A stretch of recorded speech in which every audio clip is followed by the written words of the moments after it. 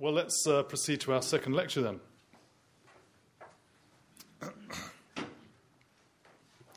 This I've entitled Incarnation Anyway, a Supralapsarian Christology, if you're actually following the titles that I gave months in advance to the organisers. And that's where we're going. Okay, so there's a little hint of what's ahead of us. Here's an interesting and important theological question. Is the Incarnation contingent upon a human sin? In other words, is it the case that God ordains the Incarnation because of human sin and only because of human sin? Or is it that there would have been an Incarnation irrespective of human sin? If the latter, why would there need to be an Incarnation if there was no human sin? This question about whether there need have been an Incarnation independent of human sin is usually called the Incarnation Anyway question in the contemporary literature on Christology. Sometimes the Incarnation Anyway question is thought to be an idle one.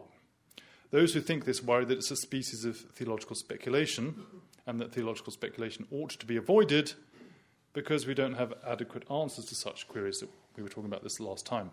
In other words, it's not a question that's theologically productive, on analogy with the mythical medieval school theological query about how many angels can dance on a pinhead, which incidentally I think is a theologically productive question, but that's another matter. In this lecture, I want to suggest that it is actually a vital theological question that merits our scrutiny.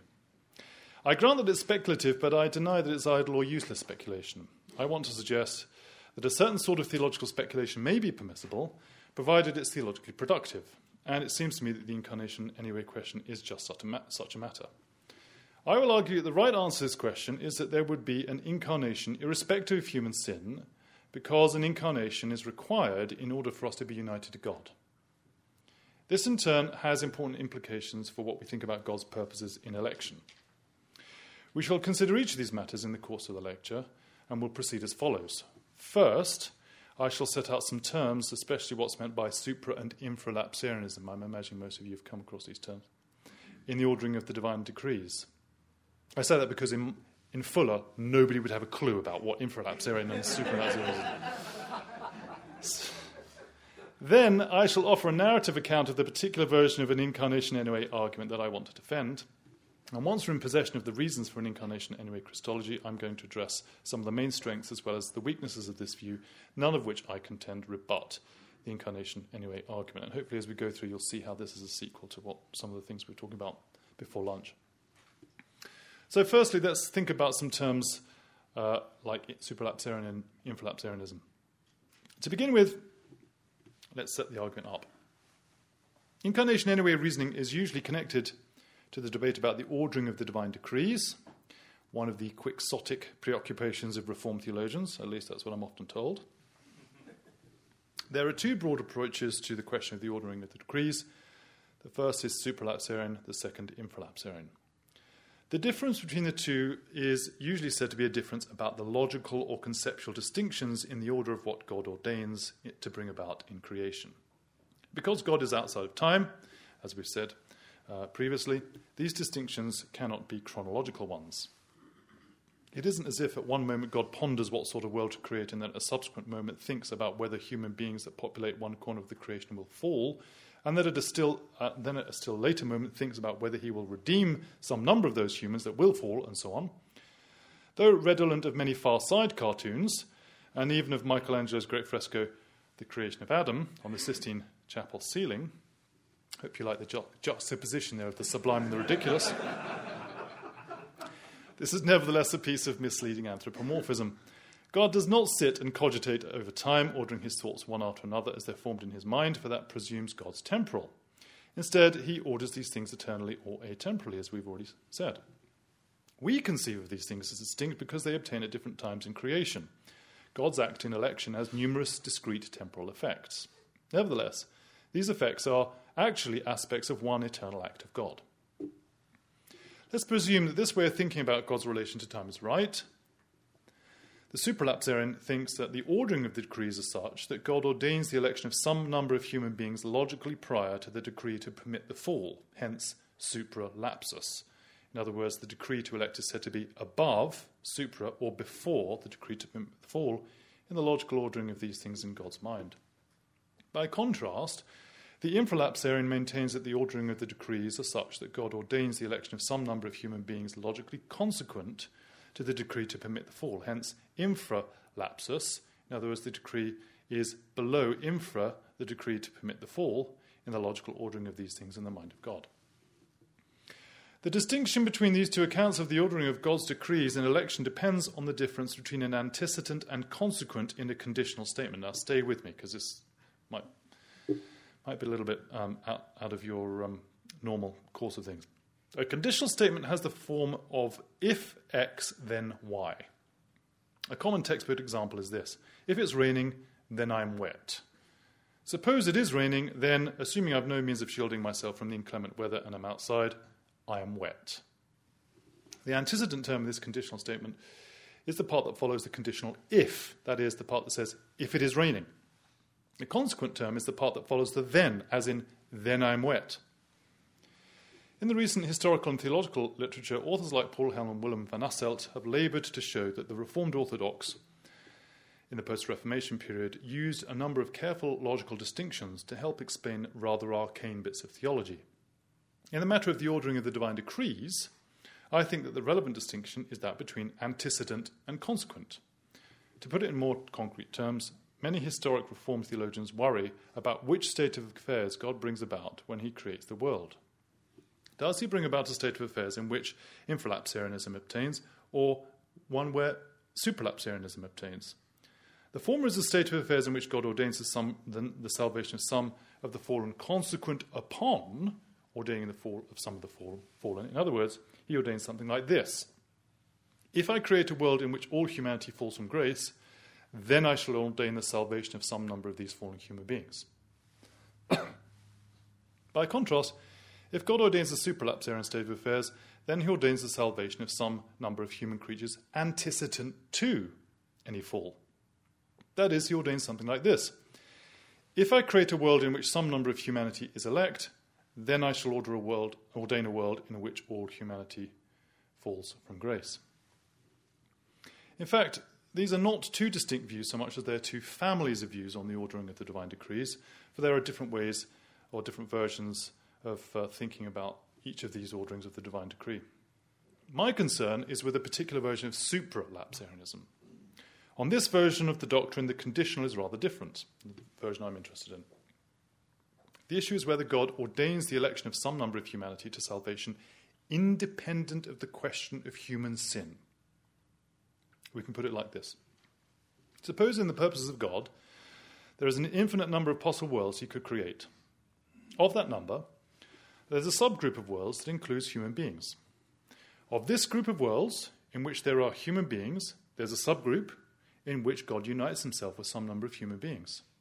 Now, of that group of worlds, in which there's a certain number of human beings that's united to God, there is another subgroup united to God by the work of Christ. Here I presume that there are possible worlds in which God unites himself to some number of human beings independent of Christ. Now, that's a controversial claim. If there are no worlds in which union obtains independent of Christ, then the group of worlds in which union obtains independent of Christ is like a null set. It contains no members. There are two further subgroups of worlds that contain human beings, some number of which are united to God by the work of Christ. In the first subgroup are worlds in which God unites himself to some number of human beings through Christ and where a fall takes place. In such worlds, God ordains union with some number of human beings logically prior to his ordination of the fall, which is why this group of worlds is a species of supralapsarianism, not infralapsarianism. In the second subgroup are worlds in which God unites himself to some number of human beings through Christ and where no fall takes place. It is that cluster of worlds, what in the literature is often called a galaxy of possible worlds, that I'm interested in. Those worlds where we're united to Christ and no fall takes place. Now, suppose there's at least one possible world like that, where God saves some number of human beings through Christ and where no fall takes place. Recall that the issue we're interested in, that is the version of supralapsarianism with which we're concerned, has to do with whether God elects some number of humanity to salvation, independent of the question of human sin. In this galaxy of worlds, he does that via the work of Christ. Suppose there's at least one such world, then the question is, why would God need to save some number of human beings through Christ in that world, if there's no sin? So that's the setup. Here's the argument. This brings us to the matter of setting out the argument I have in mind. So that we can distinguish it from other versions of supralapsarianism, let's call it the Christological union version of incarnation anyway argument, which is a bit of a mouthful. So we'll call it for short the Christological union argument. In order to cover as much ground as possible in a short space, what I propose to do is give a sketch of the argument in a narrative or just so story, after which we shall pause to take stock of its main theological claims and potential shortcomings. That seems to me the most straightforward way of getting the message across. So let's have a go at that now. Here we go. So here's the story. Are you sitting comfortably? Then I'll begin. God desires to create a world in which there are creatures with whom he may be united, so that they may participate in his divine life. Indeed, participation of creatures in the divine life is a final goal of creation, perhaps even the ultimate goal, though we need not commit ourselves to that claim for present purposes. To that end, God conceives of human beings as creatures ideally suited to such a relationship. They are ideally suited because they are metaphysically amphibian, being composed of bodies, thereby rooted in the physical world God creates, as well as souls, thereby having a part that belongs to the immaterial world of spirits. Such metaphysical composition means that humans have a foot in both the physical world of creation and the spiritual world that includes the angels and God. To enable these human creatures to participate in the divine life, God must take the initiative and unite himself with one of these creaturely natures, assuming it, and thereby generating an interface between the divinity and humanity, so that human beings may have a conduit by means of which they may be united to God. On the Christological view I'm expanding here, it's not possible for sinless human creatures to take the initiative and unite themselves to God, independent of an act of divine condescension and accommodation such as that envisaged in the Incarnation. Even sinless human beings are not capable of that feat of metaphysical bootstrapping. In a similar manner, a house or office needs a wireless hub in order that the various laptop computers, tablets and cell phones owned by those who live or work in that space may be able to be wirelessly linked to the electronic hub and access the internet. The hub is the conduit by means of which the various pieces of electronic hardware owned by users in the property can interact with or participate in the virtual world that the World Wide Web has brought direct to our living rooms and offices. God's union with human nature provides something like a hub by means of which other human beings can access the divine and participate in union with God. The Incarnation is the way in which this hub or interface between divinity and humanity is achieved.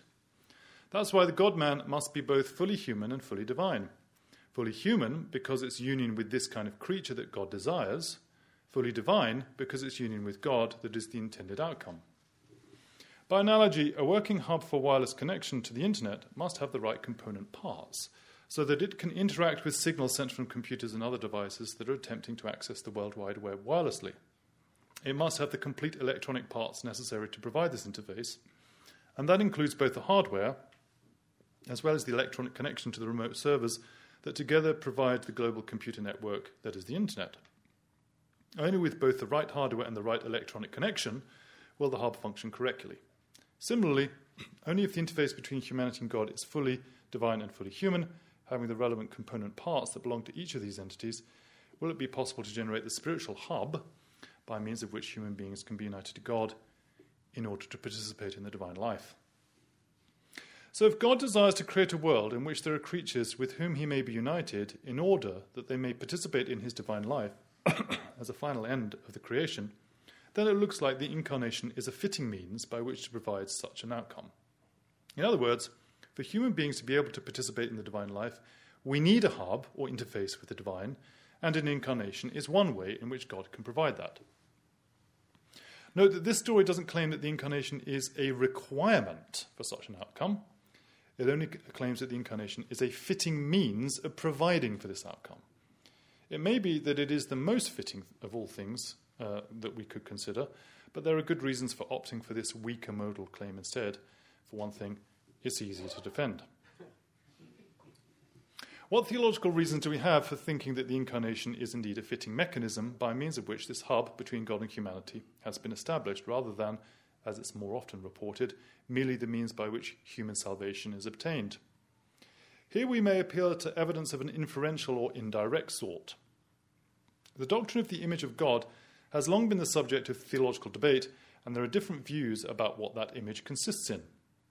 However, it's indisputable that alongside biblical passages that make claims about human beings being made in the divine image, like Genesis 1, 26 and 27, for example, there are passages in the New Testament that speak of Christ as the image of God, Philippians 2, Colossians 1, 2 Corinthians 4, Hebrews 1, 3, and so on.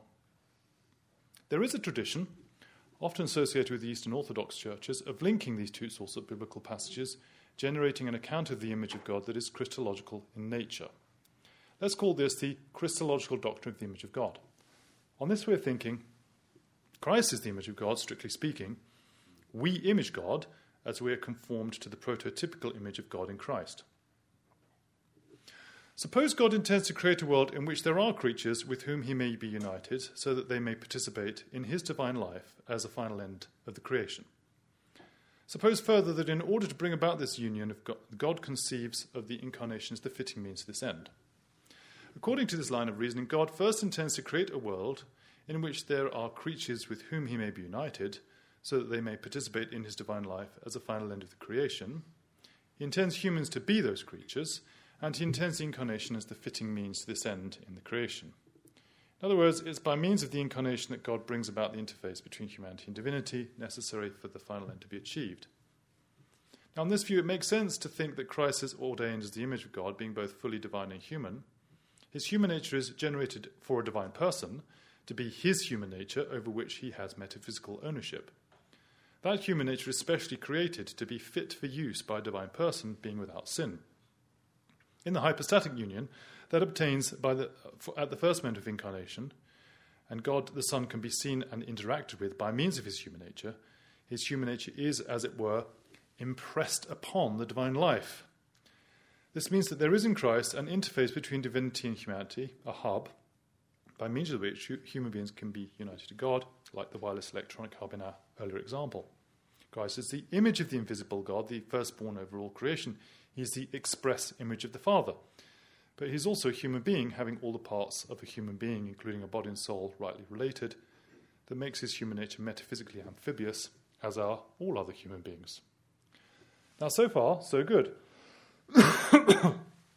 The Christological doctrine of the image of God goes a step further to claim that God ordains that human beings are formed in order that he may be united with them by means of the Incarnation.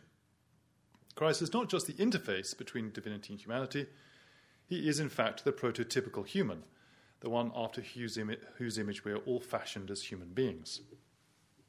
And because his human nature is made in order to be united with God, so also our human natures are made with this capacity. Not, emphatically not, that we are hypostatically or personally united to God in the way that Christ's human nature is united to God the Son. We are not. Did you get the not there? Nevertheless, we have the capacity to be hypostatically united to God. There is a capacity to interface between divinity and humanity built into human nature. It is this very capacity that is utilized by God the Son at the first moment of incarnation, so that he's able to upload himself, as it were, into the human nature formed for him in the womb of the Virgin. For this reason, his human nature is the human nature of a divine person. It never exists independently of a divine person, and therefore never becomes a person independent of God the Son. All other human beings, you and me included, are not the subjects of such a divine upload at the first moment of generation. One consequence of this is that we become human persons independent of God, because God fails to do something to us that he does in the case of Christ. He fails to upload himself into our human nature at the moment that we're generated in utero, making them human natures possessed by a divine person.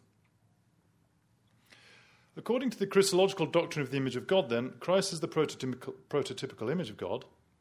His human nature is like the original sculpture from which a mould is taken in order to reproduce copies of the original, with our human natures being the copies. Or to change the simile, His human nature is like the prototypical automobile from whose blueprints the production line vehicles are made, with us being the production line versions of the same model of vehicle. Transposed into the language of divine election, we can say this: God ordains that he will create a world of creatures with whom he may be united, so that they may participate in his divine life as a final end of the creation. Human creatures are those entities conceived for this purpose because they're metaphysical amphibians having the right physical and immaterial parts. God ordains that he will unite himself to human creatures by assuming a particular human nature, the nature of Christ. This assumption brings one human nature into a hypostatic or personal union with a divine person, namely God the Son. God the Son voluntarily chooses to be Christ in order to bring about this union between divinity and humanity. He is, in one important sense, the ground or foundation of our election, because it is his eternal decision to be the mediator between divinity and humanity that enables the incarnation to take place. And it is the incarnation that enables us to be able to participate in the divine life by means of the secret working of the Holy Spirit uniting us to Christ. So God ordains Christ as the means by which union with God is made possible for human beings. Christ is the first human in terms of the logical priority in God's decrees. God first ordains that Christ will be the hub between divinity and humanity, the means by which union obtains. To be this hub, he must be the image of the invisible God. I've taken this to mean he must have a sinless human nature, as Hebrews 4:15 says, in addition to his divine nature, in order for the personal union between God and the natural endowment of a creature to obtain. So his human nature images God by means of the hypostatic union. He's made a fitting vehicle or vessel by means of which the second person of the Trinity can act in creation. Excuse me. That is, his human nature is made to be metaphysically united to a human person, or at least a human nature. Other human natures, including those possessed by you and me, are made after the likeness of this prototypical nature, and so we image God as we image Christ. In this way, God ordains Christ as the interface between divinity and humanity, and Christ's incarnation brings about this interface, enabling union with God to be achieved by the power of the Holy Spirit working within us, linking us, uniting us to Christ in a way analogous to the linking of particular computers to the wireless hub in the home or office where we work. Now, this brings us to a vital matter often misunderstood in theology. The claim here is not that God the Son assumes some sort of universal humanity, so that by becoming human, God the Son somehow changes all human natures from the inside out, so to speak. One often hears people say, and the patristic fathers, the fathers often say, Christ assumes humanity. That's what I'm getting at here. But that's to confuse two things: the property that all human beings share in virtue of being human, and the particular instance of a human nature that is assumed by God the Son. God the Son assumes a particular human nature. That is the nature of Jesus of Nazareth. The human nature of Jesus is his human nature. It's made for him by the miraculous working of the Holy Spirit. But it is a particular human nature, not some universal human nature, whatever that might be. The reason why the Incarnation brings about union with God is not because in assuming human nature he assumes some universal thing that we all share with him and that he's able to heal from the inside out, which is what some of the fathers think. Rather, this union obtains by means of the by means of the Incarnation acting as an interface between divinity and humanity, enabling us to be united to God in Christ via the secret work of the Holy Spirit. Much theological ink has been spilt trying to get this distinction clear, and not a few important theologians have been confused on this very matter. Clarifying what is meant by this union and how it is brought about by the Incarnation is vital. Confusion on this point has often led theologians in the past to make rash and unfounded claims about the vicarious humanity of Christ that are metaphysically confused. This brings us to a second important consideration. By setting up the doctrine of election in terms of God's desire to be united to his creation via a particular sort of creature fitted for this purpose, in other words, humans, it should be clear that this argument implies what we are calling an incarnation anyway. That is, union with God is not contingent upon human sin. It is independent of any fall. In fact, it's independent of any creaturely action. God desires union with his creatures so that they may participate in the divine life. This is the end, or at least one of the ends, at which God aims at in creating this world. But it's an aim that would have been fulfilled if he had created a world in which there was no human sin, no fall, and the dreadful consequences that result, but which was populated by human creatures with whom he desired union. Clearly, in such a world, the Incarnation is not contingent upon sin. Humans in such a world would still need a mediator between divinity and humanity, independent of the fall, because they would need a God-man to provide the hub by means of which they might be united to God. Being sinless human beings is not a sufficient condition for such a union. It requires special divine action. To put this point slightly differently, on the Christological union view, even a sinless creature is not in a position to be united to God. Such union requires both an interface between divinity and humanity, such as the Incarnation provides, and a means by which human creatures may be united to God via that interface, which is provided by the secret working of the Holy Spirit. Now, that completes the Just So story. That's it. You just heard it. And with it, the constructive part of the lecture, so you can all breathe a sigh of relief. We may now turn to strengths and weaknesses of the argument embedded in this narrative. Let's begin with the strengths, and then we'll look at some potential weaknesses. The first great strength of this version of the Incarnation, perhaps of all Incarnation anyway doctrines, is that it doesn't make God's gracious act of condescension in Christ dependent on human sin. Union with God in Christ by means of the Holy Spirit is the great triune work in the economy of creation, and on this way of thinking about the matter, it's one of the ends, perhaps the ultimate end, at which God aims at in creating the world. Indeed, we might say that this outcome is hardwired into the metaphysics of creation. So this Christological union version of the Incarnation anyway argument places Christ at the centre of creation and union with God as the end of creation. Indeed, on this way of thinking, a complete theological understanding of creation is impossible without the doctrine of the Trinity, and especially that ancient Catholic doctrine that the works of the Trinity, the external works of the Trinity, are indivisible.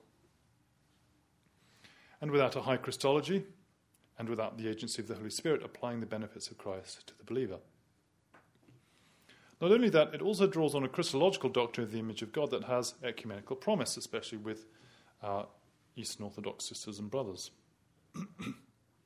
What is more, despite the fact that it requires a high Christology and a Christologically focused account of God's act and ends in creation, the Christological union argument also preserves a robust notion of divine freedom. This is the second strength of the view. As we saw in the last lecture, in contemporary discussion of election, it's Karl Barth's doctrine of Church Dogmatics 2.2 that casts a long shadow over all other attempts to conceive of divine election. Yet one of the persisting worries about Barth's doctrine is its implications for divine freedom. There is a current scholarly debate about the precise dogmatic shape of Barth's doctrine, and as before, we're not going to enter into that now. However, on the sort of view that we outlined last time, Barth's mature view of divine election and the Trinity are in tension, a tension he didn't finally resolve. Had he resolved this tension in the direction of his doctrine of election, then it would have been clear that his view implies that the very triunity of God is a function of divine election. Expressed more exactly, says Bruce McCormack, the eternal act of self-differentiation, in which God is God a second time in a very different way, and a third time as well, is given in the eternal act where God elects himself for the human race. He goes on to say, in other words, the works of God ad intra, within himself, the Trinitarian processions, find their ground in the first of God's works ad extra, outside of himself, vis-a-vis election. Close quote. On the face of it, this interpretation of Barth's legacy implies that God is somehow constituted as triune in his eternal act of election, as we saw last time. Since on Barth's view Christ is the subject and object of this electing act, the electing God and the elect and reprobate human being, this is tantamount to saying that God is constituted who he is as a triune being by the eternal act of divine election, whereby he chooses to be God for us in Christ. But this seems a rather Pickwickian sense of chooses. For if this eternal choice is the very act by means of which God determines his very being as triune, then it's difficult to see how God may refrain from such a momentous choice. In fact, it's very difficult to know what to make of this claim, since it suggests that his eternal act is logically prior to the divine being, which seems very strange indeed. How can anything, God included, act logically prior to being? It's difficult to see what this means, for it would appear that any agent, God included, must exist in order to act in one way or another. But perhaps the view is less problematic than this. Perhaps McCormack and other like-minded interpreters of Barth only mean to suggest that on this Barth-inspired way of thinking, God decides in the eternal act of election, the election of Christ, that he will be God for us, and therefore that he will be Father, Son, and Spirit in the economy of salvation. Though this may appear a weaker, more charitable reading of the view, it doesn't really express what McCormack actually says about the matter. In any case, as I say, on the face of it, this interpretation of Barth raises serious questions about the meaning of divine freedom in creation, which is usually taken to mean God may or may not create a world, and God may or may not create this world. Those are two distinct things, creating a world and creating this world. He is free to create, and he is free to refrain from creating. What is more, there's nothing to constrain God to act in one way rather than another, other than his own nature. The Christological Union version of Incarnation, anyway, offered here, is consistent with this more traditional way of speaking about divine freedom. This, I think, is a strength rather than a weakness of the view. It's also an important way in which this Incarnation anyway account parts company with the Barth-inspired construal of the doctrine of election, favoured by McCormack amongst others. A third and closely related strength of the view is that it's commensurate with divine aseity. Now, if divine freedom has to do with God being able to create or refrain from creating a world, and this particular world, divine aseity has to do with God being independent of the created order. This has two aspects.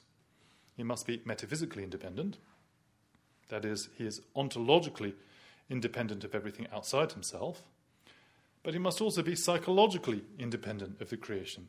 That is, he has no lack or need that requires satisfaction from some source external to himself. Now, on the face of it, our Incarnation anyway argument satisfies the first of these claims about divine aseity because it's consistent with the notion that God may refrain from creating a world. Nor does it imply that the world is something like the necessary product of divine creativity, as, say, Jonathan Edwards believes. Indeed, as, say, Bruce McCormack believes. But does the Christological Union argument satisfy the second aspect of aseity, namely divine psychological independence? The way I've set it up may suggest that it doesn't. For if one of the final ends of creation is unitive in nature, in other words, divine union with some number of creatures or some aspect of his creation, then it may seem that God is dependent on creation for the fulfillment of his desire for such union. However, I think that this worry can be assuaged without too much difficulty if we attend to the detail of the unitive end of creation set forth in the Christological Union argument. Recall that the divine creative act is framed in terms of a conditional. If God ordains the creation of the world, such and such necessarily follows from that. But since God may refrain from creating a world, and therefore may refrain from creating this particular world, he does not have a psychological need that is only met by an act of creation. God is not like the artist who must compulsively create in order to satisfy a basic urge or creative impulse. Nevertheless, God is creative. But he is creative because he chooses to be creative. Given that he chooses to create a world, he then is faced with a decision about the ends of creation, and so, the Christological Union argument says, he decides that union with creatures is a fitting end for creation. None of this implies that God is psychologically dependent on something outside of himself for his own happiness. In this way, it seems to me that the Incarnation enemy argument manages to navigate the difficult waters of divine aseity without falling into some of the problems that someone like Jonathan Edwards did in his assent to the notion that creation is the necessary output of essential divine creativity. We come to a fourth strength of the view. My earlier remarks about Barth might lead readers, or hearers in this case, to think that the Christological Union view attempts to make a decisive break with Barth. That would be a mistaken understanding of the view advocated here. My own thinking about election in general, and this version of the Incarnation anyway, owes a significant debt to Barth. As McCormack points out in his work on the Swiss theologian, one of the great insights Barth brings to the discussion of election is that it must be located in the doctrine of God, not elsewhere in the doctrine of creation. The Christological union argument outlined here takes that seriously. For if God creates in order to be united with his creatures so that they may participate in his life, and if Christ is the prototypical metaphysical amphibian that makes such union possible via human creatures, then it looks like creation is itself a function of the doctrine of election, which is located in the doctrine of God. I take this to be an attraction of the view and one of its strengths, at least in part because it means the incarnation is not fundamentally restorative, but unitive. That is, it's not fundamentally a matter of God reconciling us to himself, though it does achieve that in this world, of course, in the actual world. It is fundamentally about God providing the means of uniting us to God's self. The human sin that obtains in the actual world then complicates this picture by adding to the unitive function of election a redemptive one. Let's turn then to some potential weaknesses. Perhaps chief among these is the worry with which we started, that this doctrine is speculative in the pejorative sense. Scripture speaks of Christ coming into the world to save sinners, 1 Timothy 1:15, not of Christ coming into the world irrespective of human sin in order to unite us to God.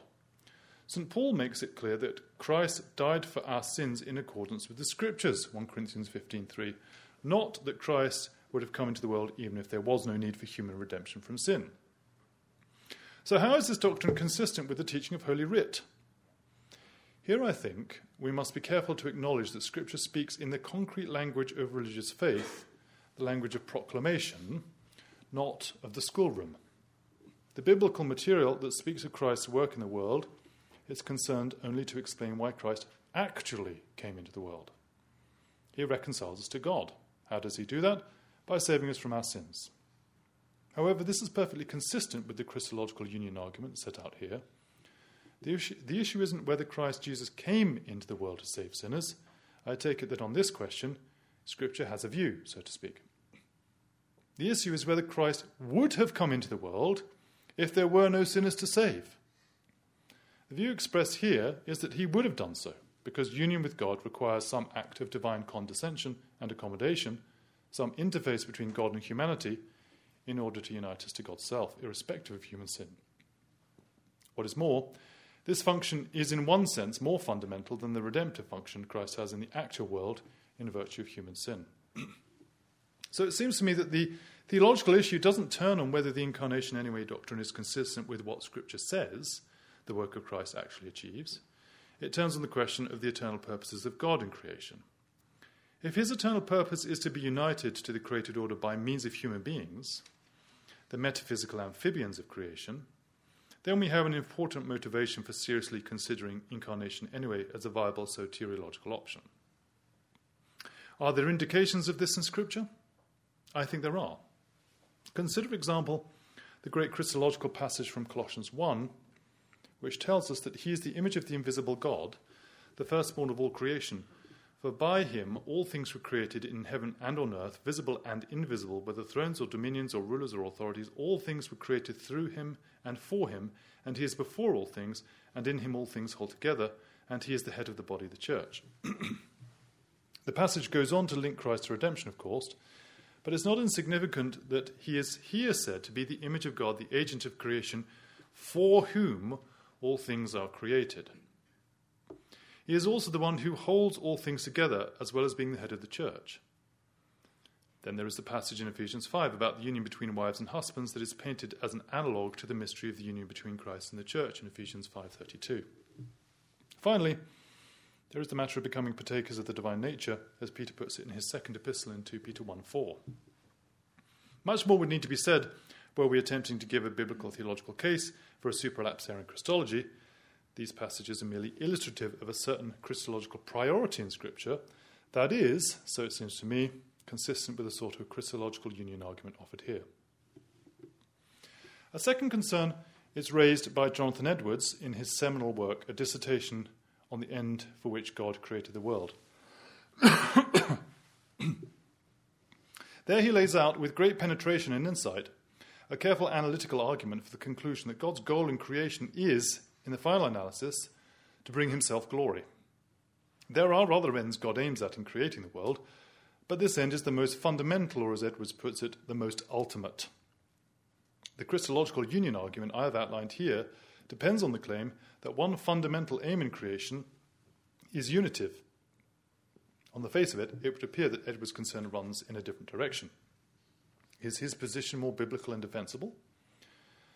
Not necessarily.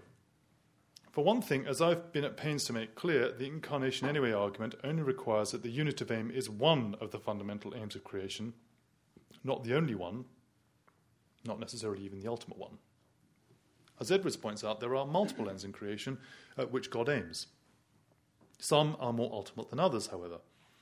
In this regard, it's possible that God aims at union with his creatures, though he has a regard to himself and his own glory in doing so.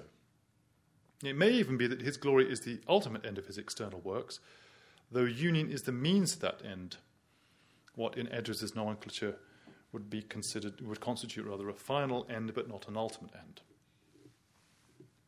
However, I worry that the Edwardsian obsession with divine self-glorification that we see in much of the new Calvinism today as the ultimate end of all God's creative works makes the creation, including creatures like you and me, merely the instruments by means of which God brings himself glory.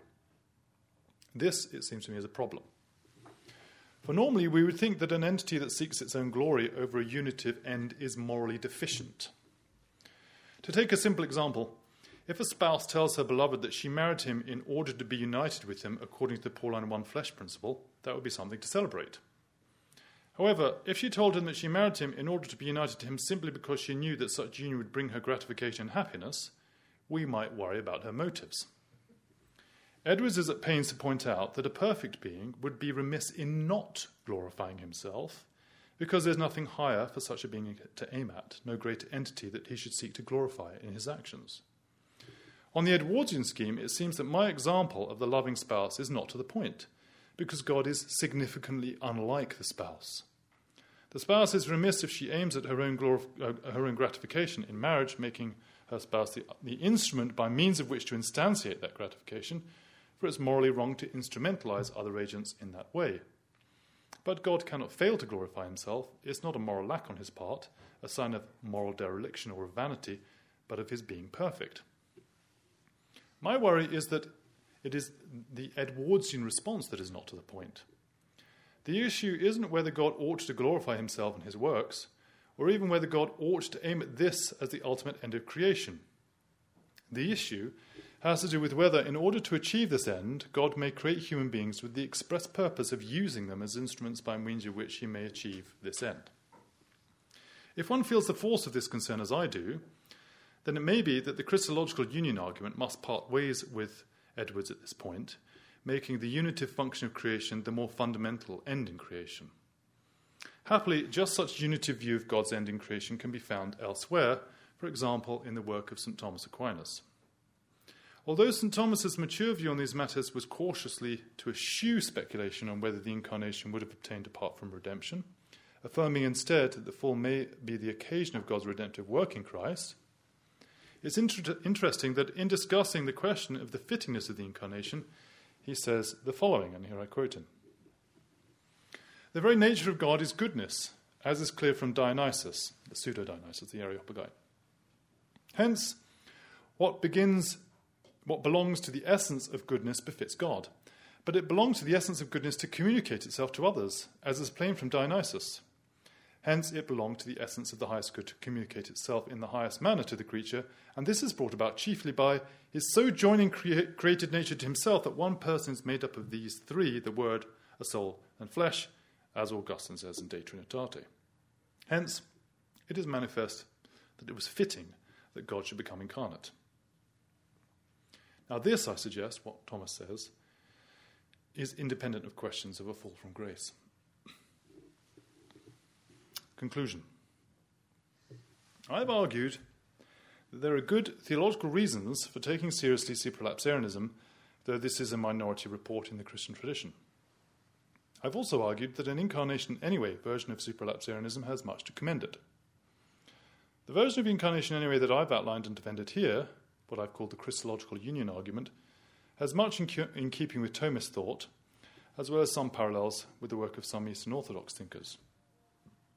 If the Christological union argument is right, then union with God is not merely a matter of redemption from sin, it is about the need for some divine action of accommodation and condescension, by means of which humanity and divinity are conjoined, in order that we may access the divine and participate in the life of God. Such a unitive goal has much to commend it. The fact that this unitive goal can be achieved through an argument that is Christological in nature is, I think, something worthy of our consideration. After all, it would be odd to think that the spectacular work of divine grace that is the Incarnation is merely God's rescue plan, rather than the outcome he intended, independent of human sin, in order to unite us to God's self. Thank you.